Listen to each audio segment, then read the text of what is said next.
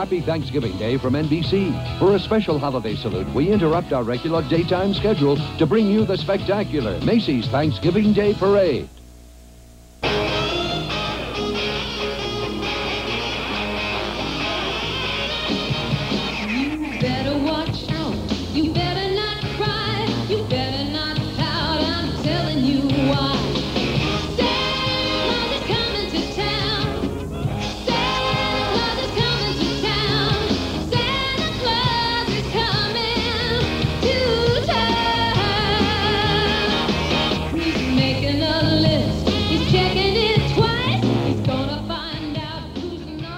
Jay, it is now time for one of our biggest shows of the year every year. Time to jump into yet another Macy's Thanksgiving Day Parade. That's correct, Matt. The 60th Macy's Thanksgiving Day Parade from 1986. So, 1986, we knew we were going to get to this particular parade eventually. It is genuinely one of the best ones ever. You're absolutely right. And you just don't realize that this is the best until you do a deep dive like we did. It's hard to go on the record with this, but it's also hard to imagine that from pillar to post, there is any better Macy's parade. This is so good. Yeah, it's a gold mine. Even the boring bad stuff is awesome. Right. And you do have to have sort of a keen eye. We were talking about this off the air. You really do have to pay attention to get the most out of it. It's almost like a college history class. It absolutely is, because there are parts in this parade where if you're just scanning through on YouTube, say on mute, it doesn't look like much. But when you hear what's going on, you're like, what? Yeah, it's a complete experience. But this morning, one of the stars of Saturday Night Live got up very early to make the scene. She is Victoria Jackson. Hi, everybody. Hi, having Stephanie. fun? Very much fun. I wish I could take it home with me, but probably only his eyeball would fit into my apartment. November 27th, 1986. The hosts were Pat Sajak from Wheel of Fortune and Stephanie Kramer from something else. I don't know. Hunter, yeah. Is that a show you watched, Jay? I mean, I dabbled. You dabbled, of course you did. An adult crime show, of course. Why not? How about Pat? What did you think of him as the host? Listen, it's timely because Sajak now is retiring from Wheel of Fortune. But back then, he was a huge icon. Feet wide. I've calculated he is capable of coughing up a 20-foot fur ball, but that's just an unofficial estimate on my account. He is aged pretty well because he looks pretty much exactly the same. And this is like, what, 40 fucking years ago almost? Yeah, and he handled some of these moments that you might freak out. He handled them pretty well. Yeah, he's got a dry sense of humor. It really works because this parade goes off the rails in almost every segment. I mean, literally almost every segment is like, what happened? We're going to get into the highlights of the parade, Matt, and some of the commercials that aired during the broadcast. Yes, we are. But before we do, a quick shout out to B-Man78 on YouTube. A bunch of people uploaded this parade, but he had the cleanest copy, and we appreciate his effort in sharing it with the world, Jay. Yes, thanks, B-Man78. I'm going to dive in tonight, man. I'm going to start things off. Let's go down to Herald Square. Whoa.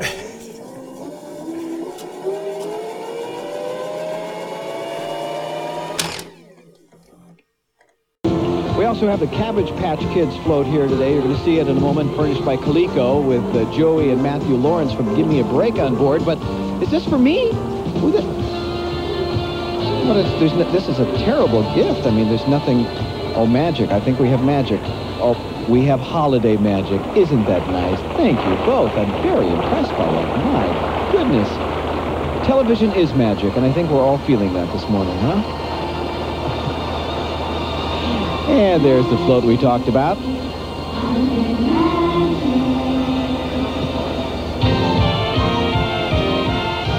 Holiday magic is in the air. It's a feeling inside of you. It's the giving, the caring, the wishing, the sharing that makes your dreams come true. Matt, that was the Cabbage Patch Kids.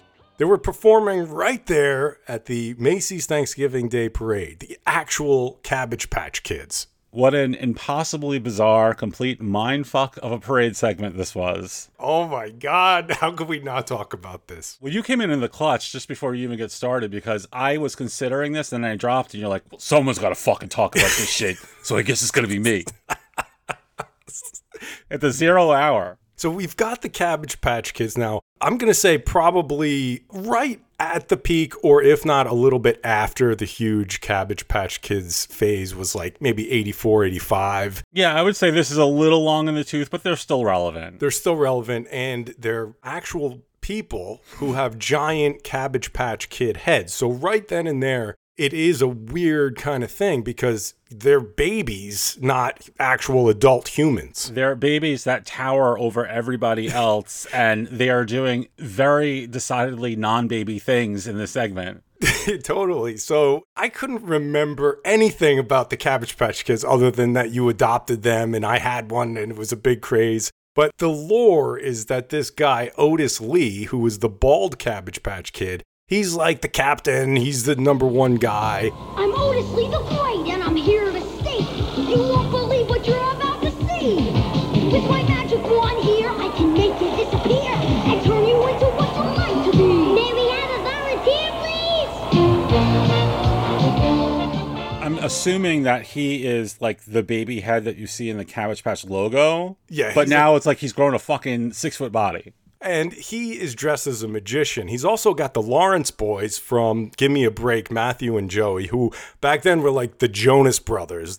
A slight exaggeration, but I will say that they appeared at like every 80s Macy's parade. Yeah, they had some deal with NBC. I honestly can't think of one that they weren't a part of in some way. I know, they're still on them just for old time's sake. They're in the audience somewhere. Yo.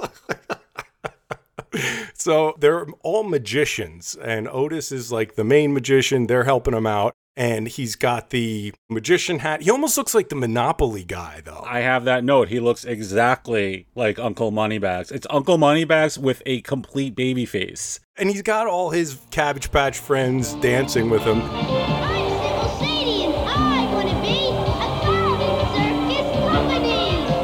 Tyler Ball, that's my name. I want to play baseball in a World Series game.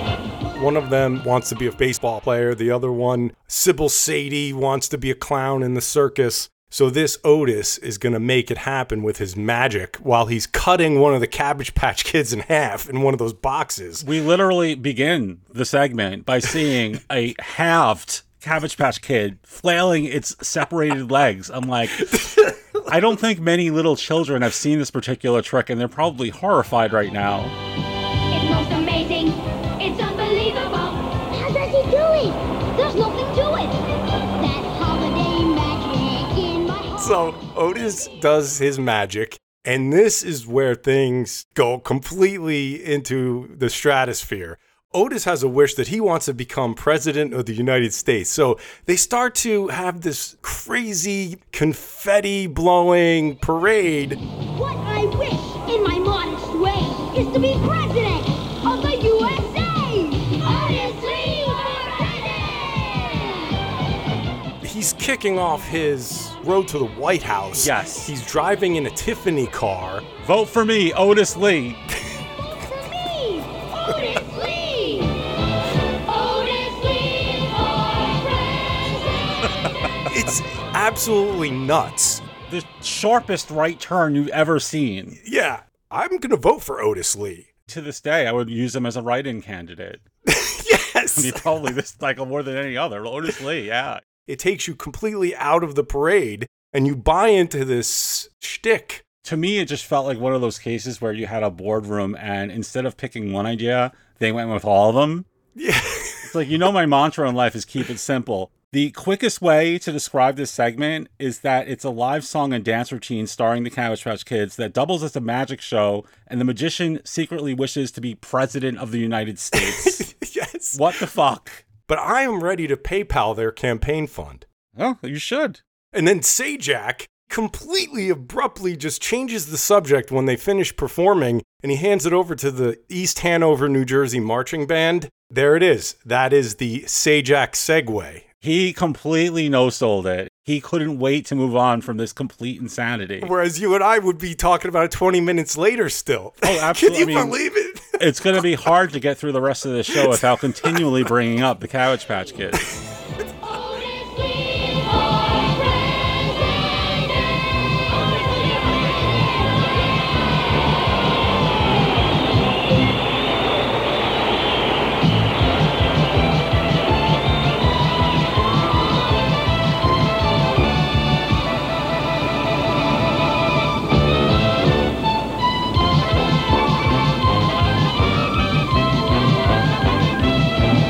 Well, after a quarter of a century of winning superior ratings in band competitions throughout the eastern United States, it gets to be kind of a habit, and it's one habit that director Andrew Stackow and his fine young musicians just don't want to break.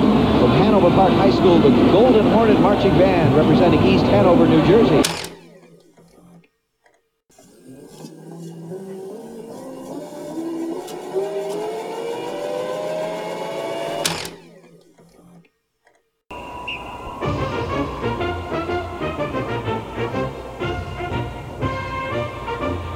A special American tribute from actor Robert Vaughn and the Metropolitan Opera's Robert Merrill. All part of your Thanksgiving fun. Here exclusively on NBC.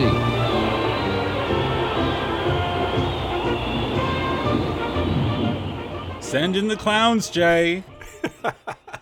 The first thing that jumped out to me was the kind of rocky appearance by distinguished actor, the late, great Robert Vaughn. Yes. True thespian, a very serious man. Mm-hmm. I guess I could summarize this by saying that they picked the right role for him, but put him in the very, very wrong setting. So our Constitution, the U.S. Constitution, was written in 1787, and they decided to celebrate its 200th anniversary a little early by having Robert Vaughn read the preamble. You know, the "We the people of the United States," that speech. Right. Hello and welcome. Hello, Pat. How are you? Nice to see you. I'm just fine. You know, 1987 is a very important year in our history, and it will be celebrating a very important document. And I know you have some words to say about it and from it. The distinguished actor Robert Vaughn, ladies and gentlemen. These were the first words. We, the people of the United States, in order to form a more perfect union, establish justice. But here's the problem. For reasons that nobody could possibly be clear on, they decided to have Robert Vaughn do this while surrounded by circus clowns. Do ordain and establish this Constitution for the United States of America. Not one, not five, a horde of circus clowns. Do you think they passed it by him, though? Like, hey, listen, by the way, while you're doing this... No way. There is no way. In fact, as far as I'm concerned, they were not meant to be a part of this act. Oh, absolutely not. They were probably only supposed to be like waving to the crowd or whatever while this was going on. But once they saw Robert Vaughn standing 2 feet from a TV camera, they shot their shot, Jay. Oh, they absolutely did. They were getting behind him, like gawking at the camera, smiling, waving. It was like one popped his head into frame, and then it's like, I don't know, it was like a swarm of locusts. Yes. Well, I don't know how many clowns we have. I don't know that there's an official count in this parade, but we could stop counting somewhere in the thousands. They're like practically trying to make Robert Vaughn crack right up in his face. Yeah, he's got to see the screen in front of him that's playing that back to him. Yeah, no, keep in mind, while this is happening, he is reciting the preamble to the Constitution. Very seriously. And secure the blessings of liberty to ourselves and our posterity. Do ordain and establish this Constitution for the United States of America. Totally deadpan, like absolutely serious, while the clowns are all over him. He was acting like it was his biggest role ever. And it probably was. I mean, can you imagine this poor guy? There's no way he would have signed up for this if he knew that those clowns were going to do that. I studied Shakespeare, damn it. So the producers obviously see that this is turning into a complete fiasco. So they put Vaughn's head in a bubble and overlay that on like random footage of a marching band. Right, to eliminate the clowns from the background. Right. So, I mean, it's like, you know, quick thinking. But the problem is that when he finishes his speech, they forget to cut it off. Yeah. So he's standing He's there, standing just like there. in the bubble. Completely awkward. Darting his eyes around, not knowing what he's supposed to do.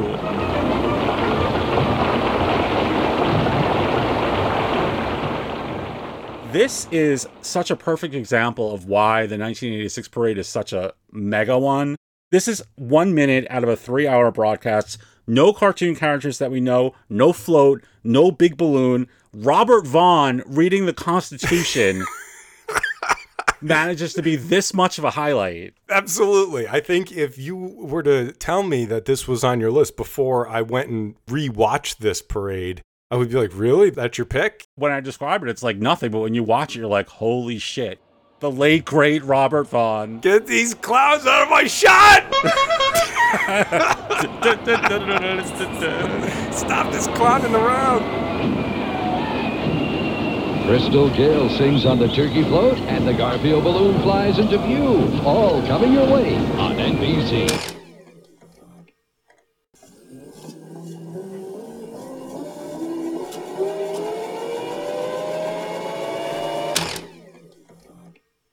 Was the night before Christmas when all through the house not a creature was stirring except Fievel the mouse. Presenting Fievel, the adorable star of Steven Spielberg's presentation of the Don Bluth film An American Tail. Now collect all 4 different McDonald's stocking ornaments featuring Fievel. Each one comes free when you buy the perfect stocking stuffer. A $5 book of McDonald's gift certificates. This holiday season, give a terrific surprise. Free Fievel stockings with our gift certificates inside. All right, before we get back to the parade, why don't we take a commercial break, Jay? Let's do it. There was an insane amount of great commercials during this parade. We could have easily done a show just on those. You're right. We were actually tempted to. Yes, yes. We're going to settle on just highlighting a few. One of the spots that jumped out to me was for the Fievel Christmas stockings from McDonald's. Yeah, I remember these. Oh, this was big. This was a free gift for anyone who bought a $5 pack of gift certificates. And oh my God, I have so much nostalgia for this. Yeah, I want to hear about it because, like, for me, these weren't big. I remember them being around and I saw the movie in the theaters and everything, but this didn't really get my butt into the seat. I'm surprised to hear that. This seems a little bit up your alley. You like mice. Maybe Mickey. So Fievel, of course, he is the mouse. He's the star of American Tail, which you did see in theaters, you said. I've actually never seen the movie. Oh, you never saw that? It was a big deal in the animation world. I feel like I don't need to see it to like Fievel. He's a mouse wearing clothes. That's good enough for me. Yeah. And here he appeared on a set of little, awesome, cute McDonald's Christmas stockings. Yeah, I felt like I don't need another mini stocking. I already got one that I glittered my name into in preschool. I did the glitter thing too, by the way. I used the silver and I was so fucking proud of that shit. So the stocking, if you look at it on eBay, you're picturing one of those really, really shitty mini Dollar Tree stockings. Mm-hmm. I have one. It's actually not even that small. Yeah. It's really cool. Imagine heading downstairs on Christmas morning, you plow through your presents, then you yank out a book of coupons from this Fievel stocking that guarantee you a trip to McDonald's. Yeah, if you got the certificates in the stocking, that'd be pretty cool. But I probably would have loved it if it was the stocking and you put your hand in it and it was like a little action figure of Fievel. See? I just made it so much better. I mean, you did, but how much are we going to invest? They're giving you this thing for free with a $5 book of gift certificates. It's a pretty good deal already. I have an observation, though. Ronald actually appeared in this Thanksgiving Day parade. He was conducting a marching band. What a missed opportunity that he didn't have the Fievel stockings hanging from his conductor baton. Absolutely should have, though I will say that I know the exact moment that you're talking about, and Ronald, he was like gritting his teeth while conducting. I'm like, wow, that man, I don't know what the fuck was going on with it, but he looked like he had to take a fucking shit, man.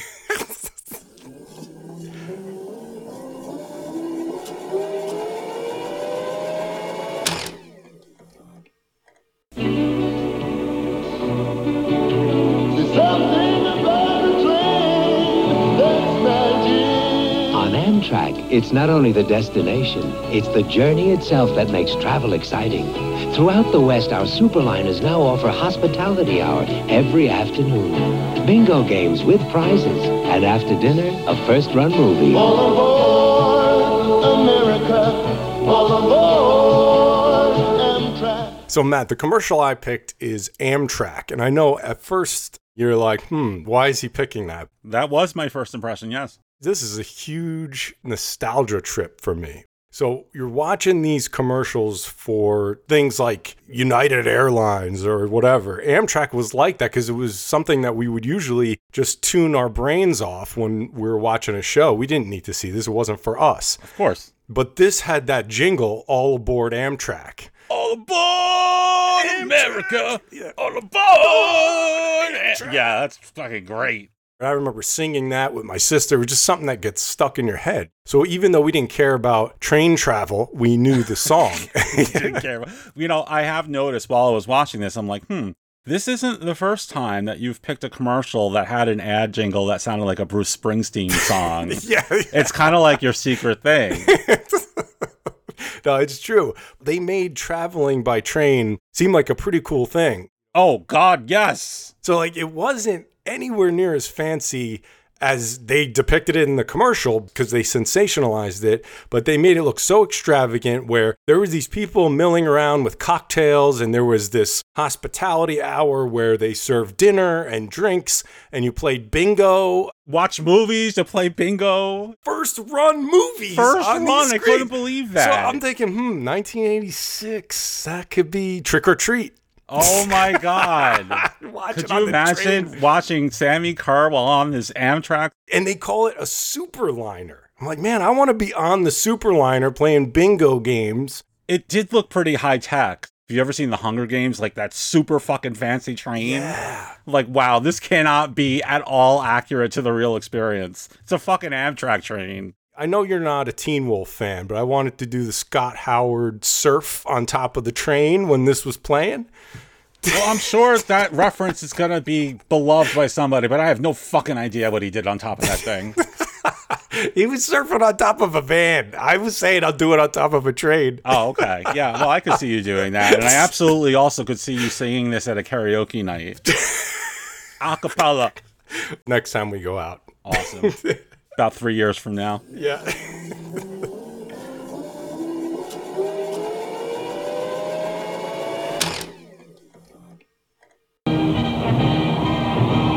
A stairway of stars extending over mirrors and flashing lights. The world of rock music all dressed up in colors of hot pink. What am I talking about? Well, it's all part of super show business in this new multi-level float furnished by Mattel. Now, right now, for their first appearance ever on Broadway, it's Barbie and the Rockers. And with them on the float, the youngsters of the Theater and Dance Alliance, known as TADA. So, go, Barbie.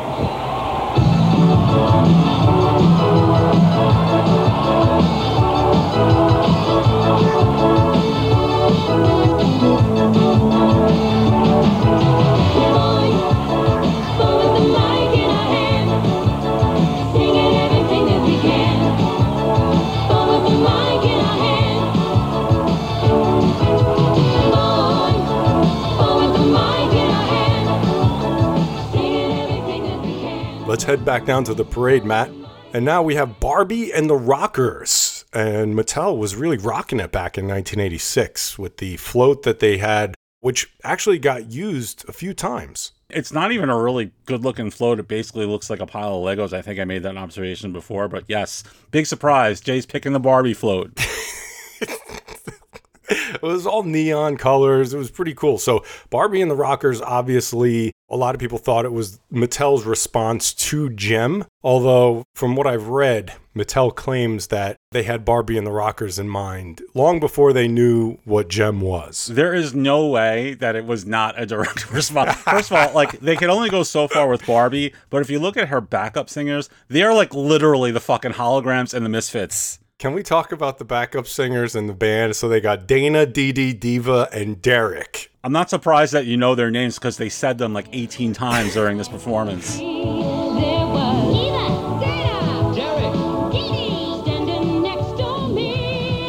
So, okay, this song, I'm so into it.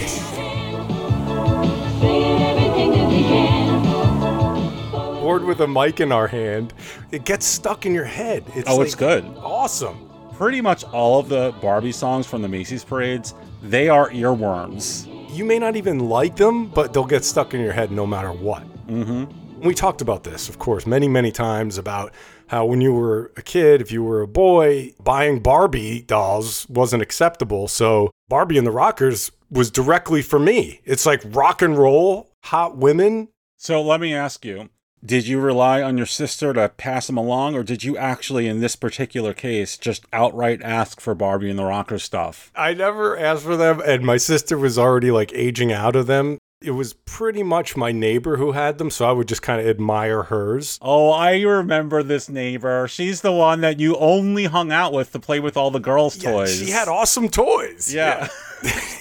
You broke her heart. Barbie comes with free Rockers cassette. Dolls each sold separately. Barbie and the Rockers. This was a crossover, though. This is one of those things where I was huge into MTV. That's all I did. This was for me. Did you notice the Smurf?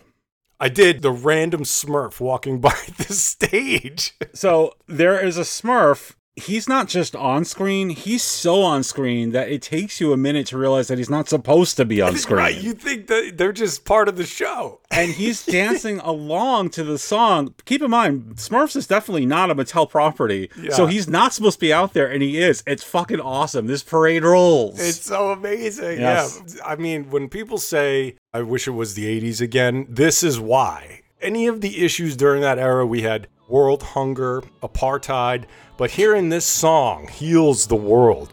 Absolutely. If they ran this instead of We Are the World, they would have made even more money. Exactly.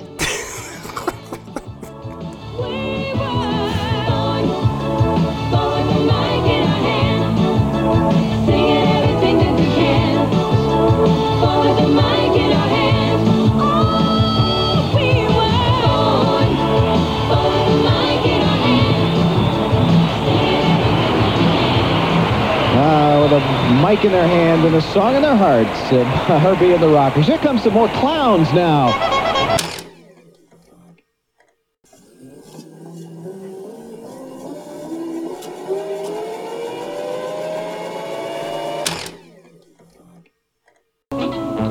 Welcome back. Happy Thanksgiving. The next unit we're going to look at, furnished by the Samuel Goldwyn Company, is a parade first. Half float and half balloon. They call it a falloon because bloat was the only other choice, and that was silly.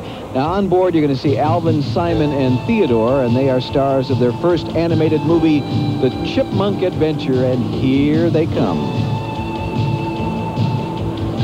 This morning, they are held in baskets suspended underneath the hot air balloon. Also along to share the fun, their co-stars, the Chipettes.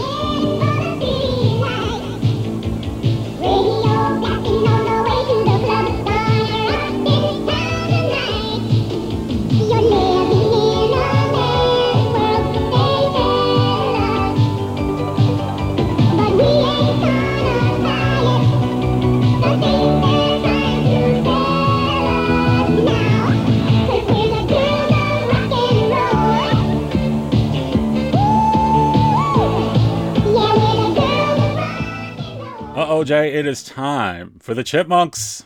I can't wait. The Chipmunk Adventure hit theaters in May of 1987. It's only natural that they would appear at this parade to help promote the movie.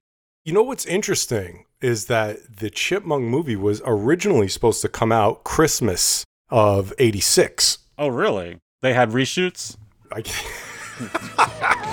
Chipmunk Adventure starts Friday at a theater near you. It did get delayed and pushed back. It should have been out a lot earlier. I actually saw that movie in theaters. I assume you did too, because there isn't a movie I could bring up that you didn't. I loved the Chipmunks as a kid, yeah. The only thing I remember about the Chipmunk Adventure, which is an animated movie, by the way, of course, is that they had Honey Nut Cheerios right in frame, and I was always so blown away by that. Like, oh my God, Honey Nut Cheerios in a cartoon, I can't believe it. I can't believe that. But this was no cartoon. This was live action. So they have the costumed chipmunks, of course, but they also have the costumed Chipettes. Yes, the Chipettes.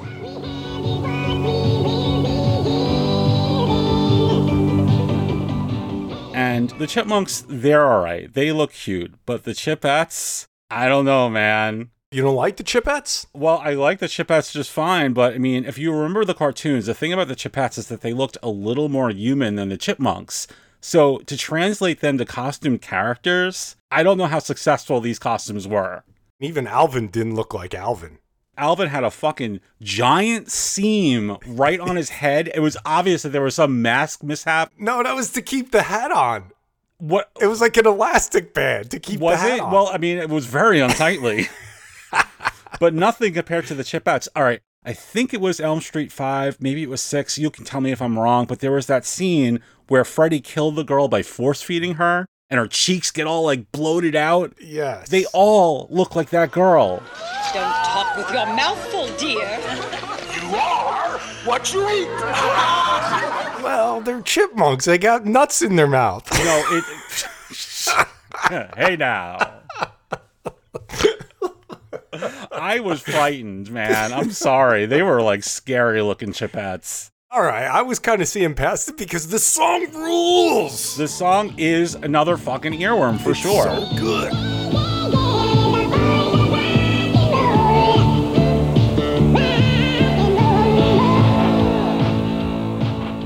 Pat Sajak, he introduces this by referring to what they're performing on as a falloon, which is part float, part balloon.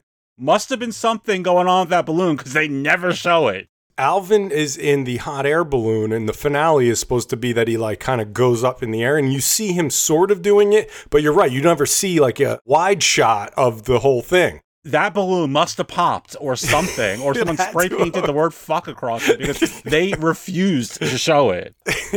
It's obviously mirroring the plot of the movie where there's like hot air balloons, you see things from different lands. I can't believe you remember that much about the movie. I never would have made that connection. Though now that you mention it, it was, I think, even on the poster. Yeah, with the hot air balloon. Yeah. Wow. Yeah. So they were, this wasn't just a happenstance kind of like tie-in. They were really trying to make it like movie themed. That's cool. And the whole set of the falloon was... Falloon, my falloons! But did you notice, though, okay, you mentioned the Chipettes. I'm going to give them a little bit more credit. Jeanette seems to be a little unsure of herself. And this is how deep I thought into it. She's nearsighted and very clumsy, so maybe she was just in character. Well, that would certainly explain what I saw from that particular costume character in this parade. I mean, the fucking choreography and the dancing it was actually kind of like a stand-in-place time warp. Lots of thrusting. Oh my god, I'm like, Jesus Christ, chipmunks, chipettes, keep it in your pants. I have to say, though, I don't know why this segment in particular isn't way more famous than it is. If you think back to where we were mentally in 1986, this is definitely one where we would have dropped everything and watched the television.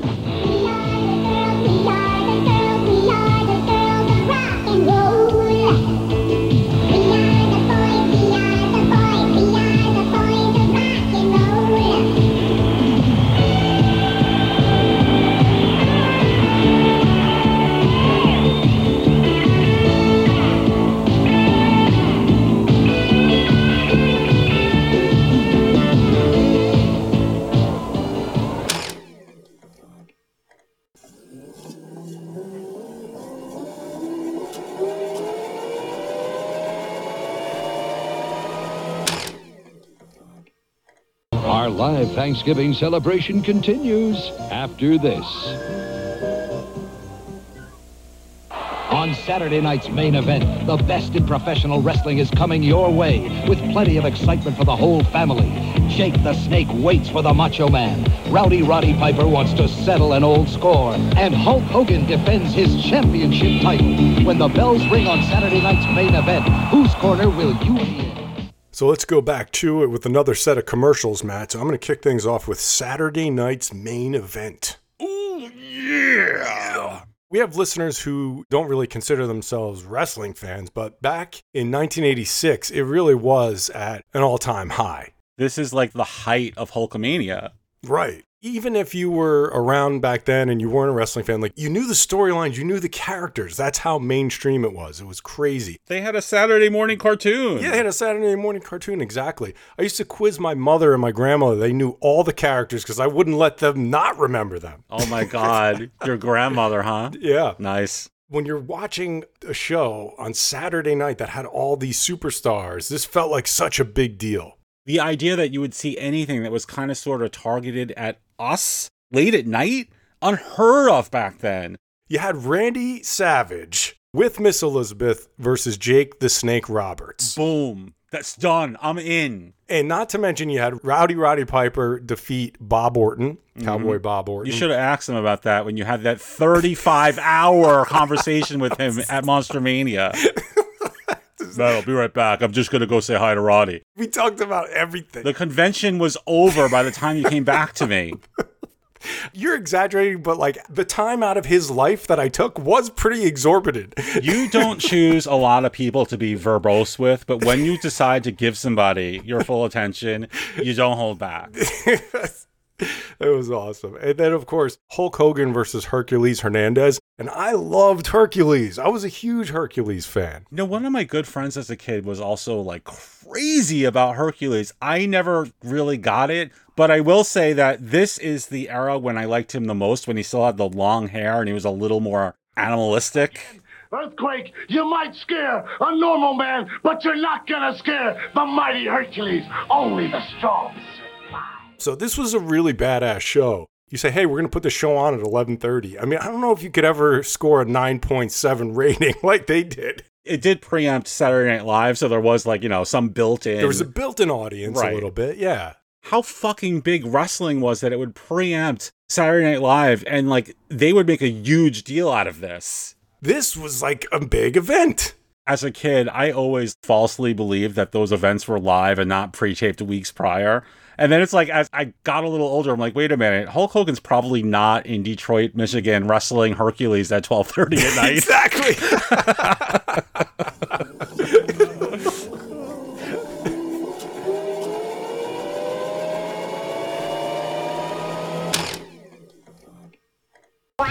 Your favorite Saturday morning friends will be on tomorrow morning, just for you. Really? I'm so excited. That's the Smurfs, Punky Brewster, and Alvin and the Chipmunks tomorrow morning. Holy macaroni! Catch all the magical fun tomorrow morning. Am I going to love this or what?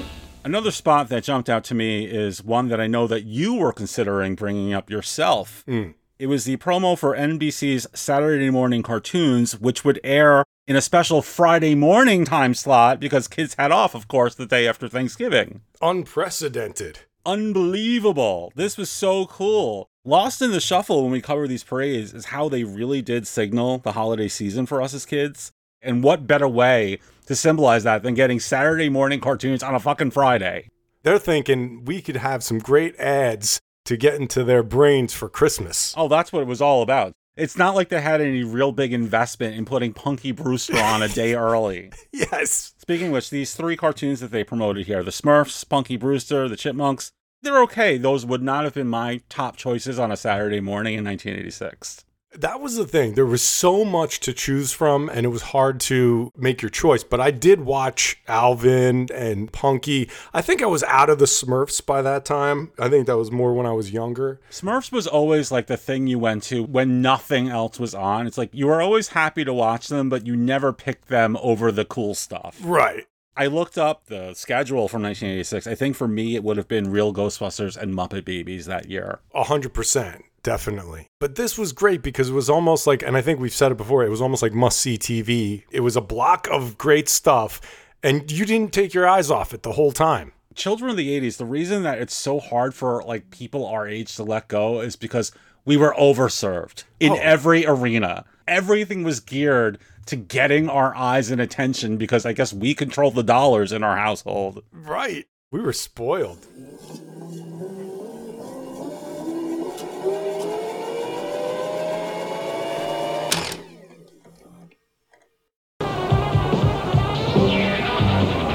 Well, I'll tell you, last year there was a very exciting first here at our parade, the dramatic arrival of the Masters of the Universe Princess of Power Float, furnished by Mattel. And here to describe the action this year is the star of the new Masters of the Universe feature film, the very dapper, the very tall, Dolph Lundgren. Nice Dolph. Where's Vanna? She couldn't make it, I'm sorry. Now here again is the dramatic Castle Grayskull. In this setting, He-Man battles the forces of evil.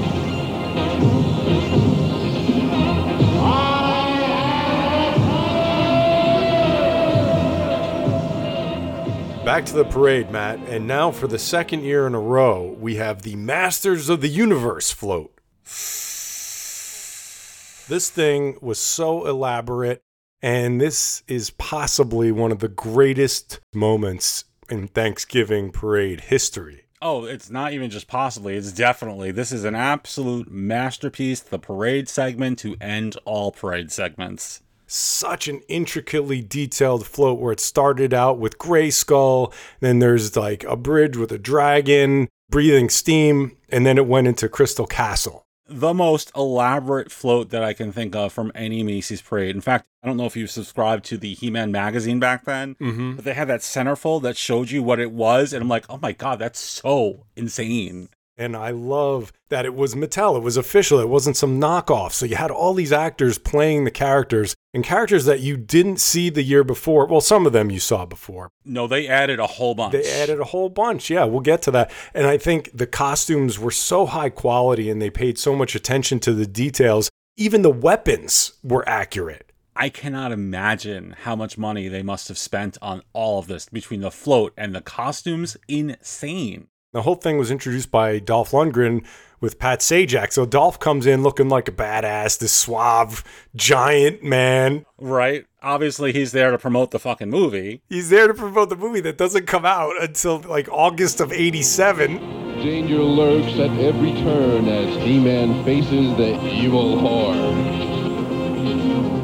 The first thing he says to Sajak is, "Where's Vanna?" Oh my God. Hey, Pat, where's Vanna? But I'm like, yes, that's what I want to know, Hornball Dolph. I absolutely can picture you saying that, but it was obviously a unplanned moment because Pat was like, she wasn't invited. Shut up. Where's Vanna? She couldn't make it. I'm sorry. I've read a lot of blogs and articles kind of knocking him, but I think he did a fine job. It's Dolph Lundgren. Who cares? It's still He-Man. And it lent that extra cred because you're like, this guy played He-Man. Of course I want him to talk. I wrote about this parade like 20 years ago, and I'm sure I railed on Dolph, but the truth is, that's what you want from He-Man. He was like a little bit too cool for school here. Yeah, he's exactly. chewing gum. He looks like a fucking pro wrestler at a contract signing. Yeah. Just amazing. And this time around, it was better than the year before with the camera work and the choreography. Everything seemed a lot smoother. They had this synthy adventure music playing while they're fighting. The 1985 version gets a lot more play online, but the 1986 version, as crazier as it is, it's actually much better because of what you're saying. They locked it all down. They actually show you the characters in close-ups and stuff. Yeah, I do have some complaints because you don't really see some of the characters that are on Crystal Castle. Like, you barely see Orko. You see him for like a second. You barely see Teela, she's there, and you barely see Hordak. Well, I mean, you had to barely see some of them because they had literally like 25 people. Many an evil character has been defeated at his hands of this mighty hero. But the characters that we did see, Mosquitor, Clamp Champ, Snout Spout, Squeeze. Okay, Squeeze. Just for anyone who doesn't know who Squeeze is, he is a green snake man with like 20-foot arms, and they actually did that character in a costume. Yeah, it was nuts. I'm like, it's literally a guy walking around with 20-foot arms. But he looked like the actual action figure. Like, if you walked up to this guy, you'd be like, that's Squeeze the action figure. It was 100% accurate to the action figure, which, by the way, is the most insane action figure in the entire Mattel Masters of the Universe collection. The fact that they had the balls to try to even do this, I can't believe it. I'm so proud of them. Never daunted, He-Man continues his quest for good. So you got to see all these characters. And again, I cannot stress enough, I'm a novice cosplayer myself, Matt. And I mean, these things You're something of a cosplayer yourself. Yeah, these things are absolutely nuts. For the honor of Grayskull, I am She-Ra.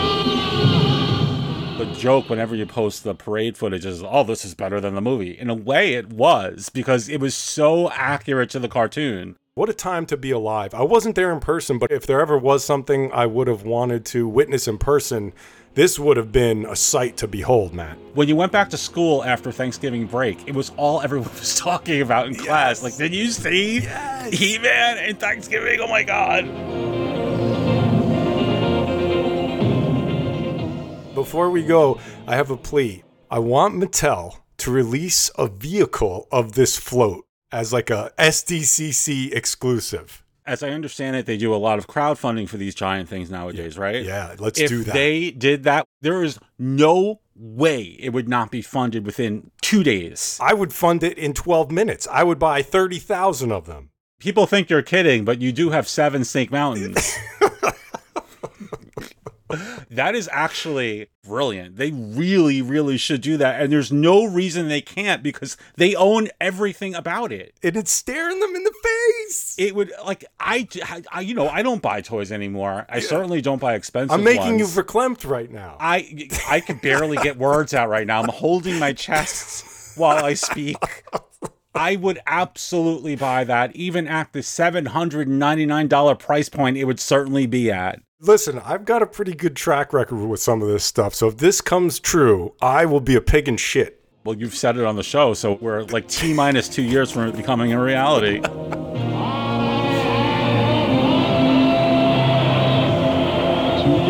He-Man and She-Ra will fight evil, and they will win. Yeah. All right, He-Man.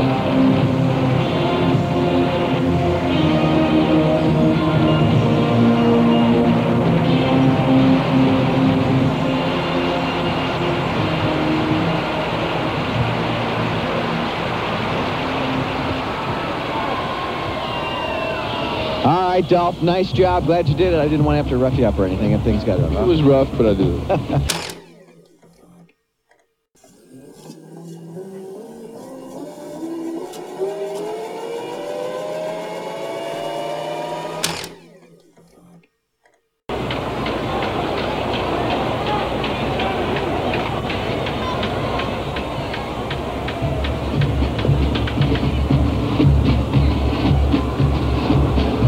Well, look who's coming up here. That beloved childhood favorite, Mother Goose, has arrived at Herald Square. Wait a minute here. It says Mother Goose, but she bears a striking resemblance to Phyllis Diller. I wonder if Mother Goose would sue for my saying that. No. Now, wait a minute. What have you to say, Miss Goose? All right, Jay, I have saved my best pick for last. Take a deep breath, center yourself, because we're about to talk about Phyllis Diller. Yes. Gone but never forgotten, Phyllis Diller. We have covered her on the show before, and the thing about Phyllis is that no matter what you get, you know it's going to be something memorable. Absolutely. If you told me that she started Thanksgiving in 1986 by pounding 8 Boilermakers, I would absolutely believe it. I was about to say, is that true? Look, there is no way she wasn't at least a little bit drunk here. Phyllis Diller, she is there to portray Mother Goose of storybook fame, you know, big hat and all of that. Mm-hmm. And I knew it was a bad omen when early in the broadcast, like an hour before her actual appearance, she does an interview as Mother Goose, and she seems completely insane. You could barely hear her because there's a New York ambulance blaring as it slowly rolls behind her 3 feet away. The honor of being the 100th balloon to appear in this parade today. It's just amazing. All the king's horses and all the king's men couldn't put Humpty together again, but Macy's did it, and he's even flying. I think it's somewhere. Would you like a chicken, Stephanie? Oh, no thank you, Mother. Actually, I have a turkey waiting for me later. Oh, so do I. Bang! It was unfortunate. Yeah. That's what we're kicking off with Phyllis. And then much later, like an hour and a half later, she makes her official appearance. And what an entrance. Phyllis as Mother Goose rolling down 34th Street in a giant goose car. No Cinderella. Now, wait a minute. You hear the hush just like fall over the crowd as this woman comes rolling in screaming. Well, I mean, you couldn't hear her at first. No. So the idea is that Phyllis as Mother Goose would kind of like park the bird and read little rhymes about some other storybook characters and celebrities that were following behind her. Hickory dickory dock. The mice ran up the clock. The clock struck 1, and some escaped without injury. Hickory dickory dock. So right when Pat throws it to Phyllis, you see her kind of fumbling around with something, and then you realize that it's her headset, and her headset isn't working. She cannot hear Pat Sajak. She cannot hear the producers for the entirety of this 5-minute, extremely complicated performance. You actually see, at one point, one of the producers frantically run up to her. Yeah, he's like, go, go! Talk! Go,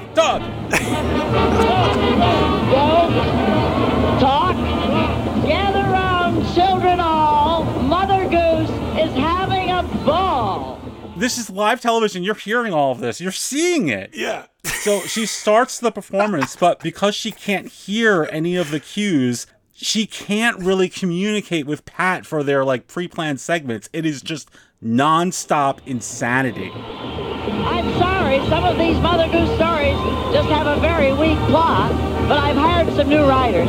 Yeah, but it was a good reading, and that's what counts. Next in view I've is... hired new writers, yeah. Next in view... Wait a minute, what's coming here? Oh, well, I'll tell you. I'll tell you, Cinderella's Carriage. It's passengers, the very... I'll say this about Phyllis. These things happen. It's a live show, right? But if this happened today, like picture like one of today's celebrities, if something got this off the rails. Yeah. They would try so hard to make it look like it was just technical difficulties, not their fault. Of course. Phyllis is all pro. She's going to go down with the ship like nobody else. That's the thing. You don't know if they actually wrote this for her or not, because she's talking about the 3 hunks behind her and how they're all hers. Oh, God. Yeah. So, like, there's all these, like, weird innuendos in her speeches, but of all the places to stick it, it's Mother Goose. Rub-a-dub-dub, 3 men in a tub, and who do you think they be? It's Eddie and Larry and a hunk named Hank, and all of these boys are for me. The only time that we really catch that Phyllis is, like, kind of frustrated. So at the end of it, she's talking, and the float just starts, like, driving away while she's still, like, in mid-act. And she takes the microphone and throws it at the producer, and then rips off the headset and does it again. Oh my gosh. Insane. Consider this. We're in a parade that stars He-Man, Skeletor, the Chipmunks, and Pat Sajak, and somehow Phyllis Diller might be the thing that pops out brightest. Do I see a float? Wait a minute. Isn't that a float with a great handsome prince on it? And no Cinderella? Now, wait a minute. I want to be Cinderella. I was never meant to be Mother Goose. No. Aha. Yeah, you'll be Cinderella, sure.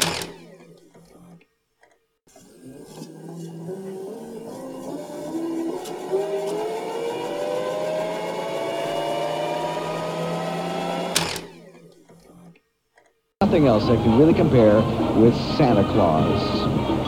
And once again, Santa has guided those reindeer of his all the way down from the North Pole. We appreciate him putting out that effort for us every year. And he's here to wish everyone happiness and joy in the holiday season that I guess we can say now has officially begun. Matt, that was our Macy's Thanksgiving Day Parade broadcast. What do you think? Oh, my God. You know, this really might be the best ever. There's this special feeling about this one in particular that was just very nostalgic. Almost every parade, even the ones before this, there are large portions where you're kind of like, I'm going to like look at my phone or whatever. Right. This is 3 hours straight where you're kind of just glued to the screen. There's just so many little nuggets. Okay, so let's go through. I'm going to exclude the commercials and just focus on your picks. Actually, I don't even need to list them. It's gotta be He-Man. It is a genuine contender for the best ever parade moment from all the Macy's parades. I want an HBO Max documentary on this. Just think about all the moving parts, and then you're adding Dolph Lundgren, who is historically a difficult guy to work with, and you're having him do this. I know. On live television. Danger lurks at every turn as He-Man faces the evil horde. I can't blame you for picking that. And the one I picked from yours, no contest, Phyllis Diller. Oh, my God. I mean, now, wait a minute. Listen. Wait a minute. It just so happens that it was both of our last picks. We knew where our main events lie, Jay. Yeah. I love Phyllis Diller, especially in Scooby-Doo form. And of course, we brought her up, I believe, for the horror awards. Yes, where you go into it like, what the fuck is Phyllis Diller doing at a Horror Hall of Fame award show? And she rocks it. Yeah, she's like always funny. No matter what you give her, no matter how bad it gets, she's going to find a way to make you love it. Sometimes we have a robot pop in, but if we could have Phyllis Diller as like our third co-host. Don't say that, because you know I'm on team Let's Do It. Welcome to the Purple Stuff Podcast. I'm Phyllis Diller. In fact, I think we need to fire the robot and get someone who could do a Phyllis Diller. Now, wait a minute. Well, it ain't going to be me, Jay, because this is my Phyllis Diller impression. What a silly waste of resources. Hickory dickory dock. Oh my gosh. Well, that was a great show. And Matt, it just so happens that on our Purple Stuff podcast bonus show over on our Patreon. Yes, we are doing an extra bonus this month. It's up right now. We love the commercials in this broadcast. Like we said, we wanted to do one more set. So if you go over to our Patreon, which is at patreon.com/purplestuff, and you sign up at our $6 tier, you will hear us talk about 2 more commercials from this broadcast. And of course, more fun to come. And thank you for checking that out. And you guys have been the best. Thanks for listening to the show. This has been the Purple Stuff Podcast. I am Jay from Sludge Central. I am Matt from Dinosaur Dracula. We'll see you next time.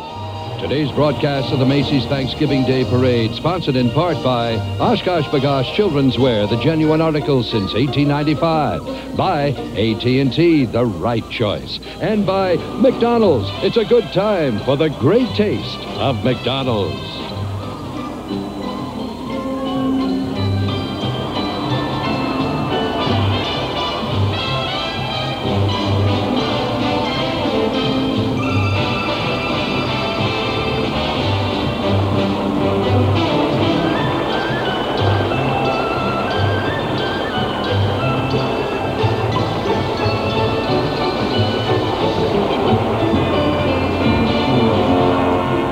Be sure to tune in later today on NBC for exciting NFL action. At 3:30 p.m. Eastern Time, join NFL 86 and host Bob Costas.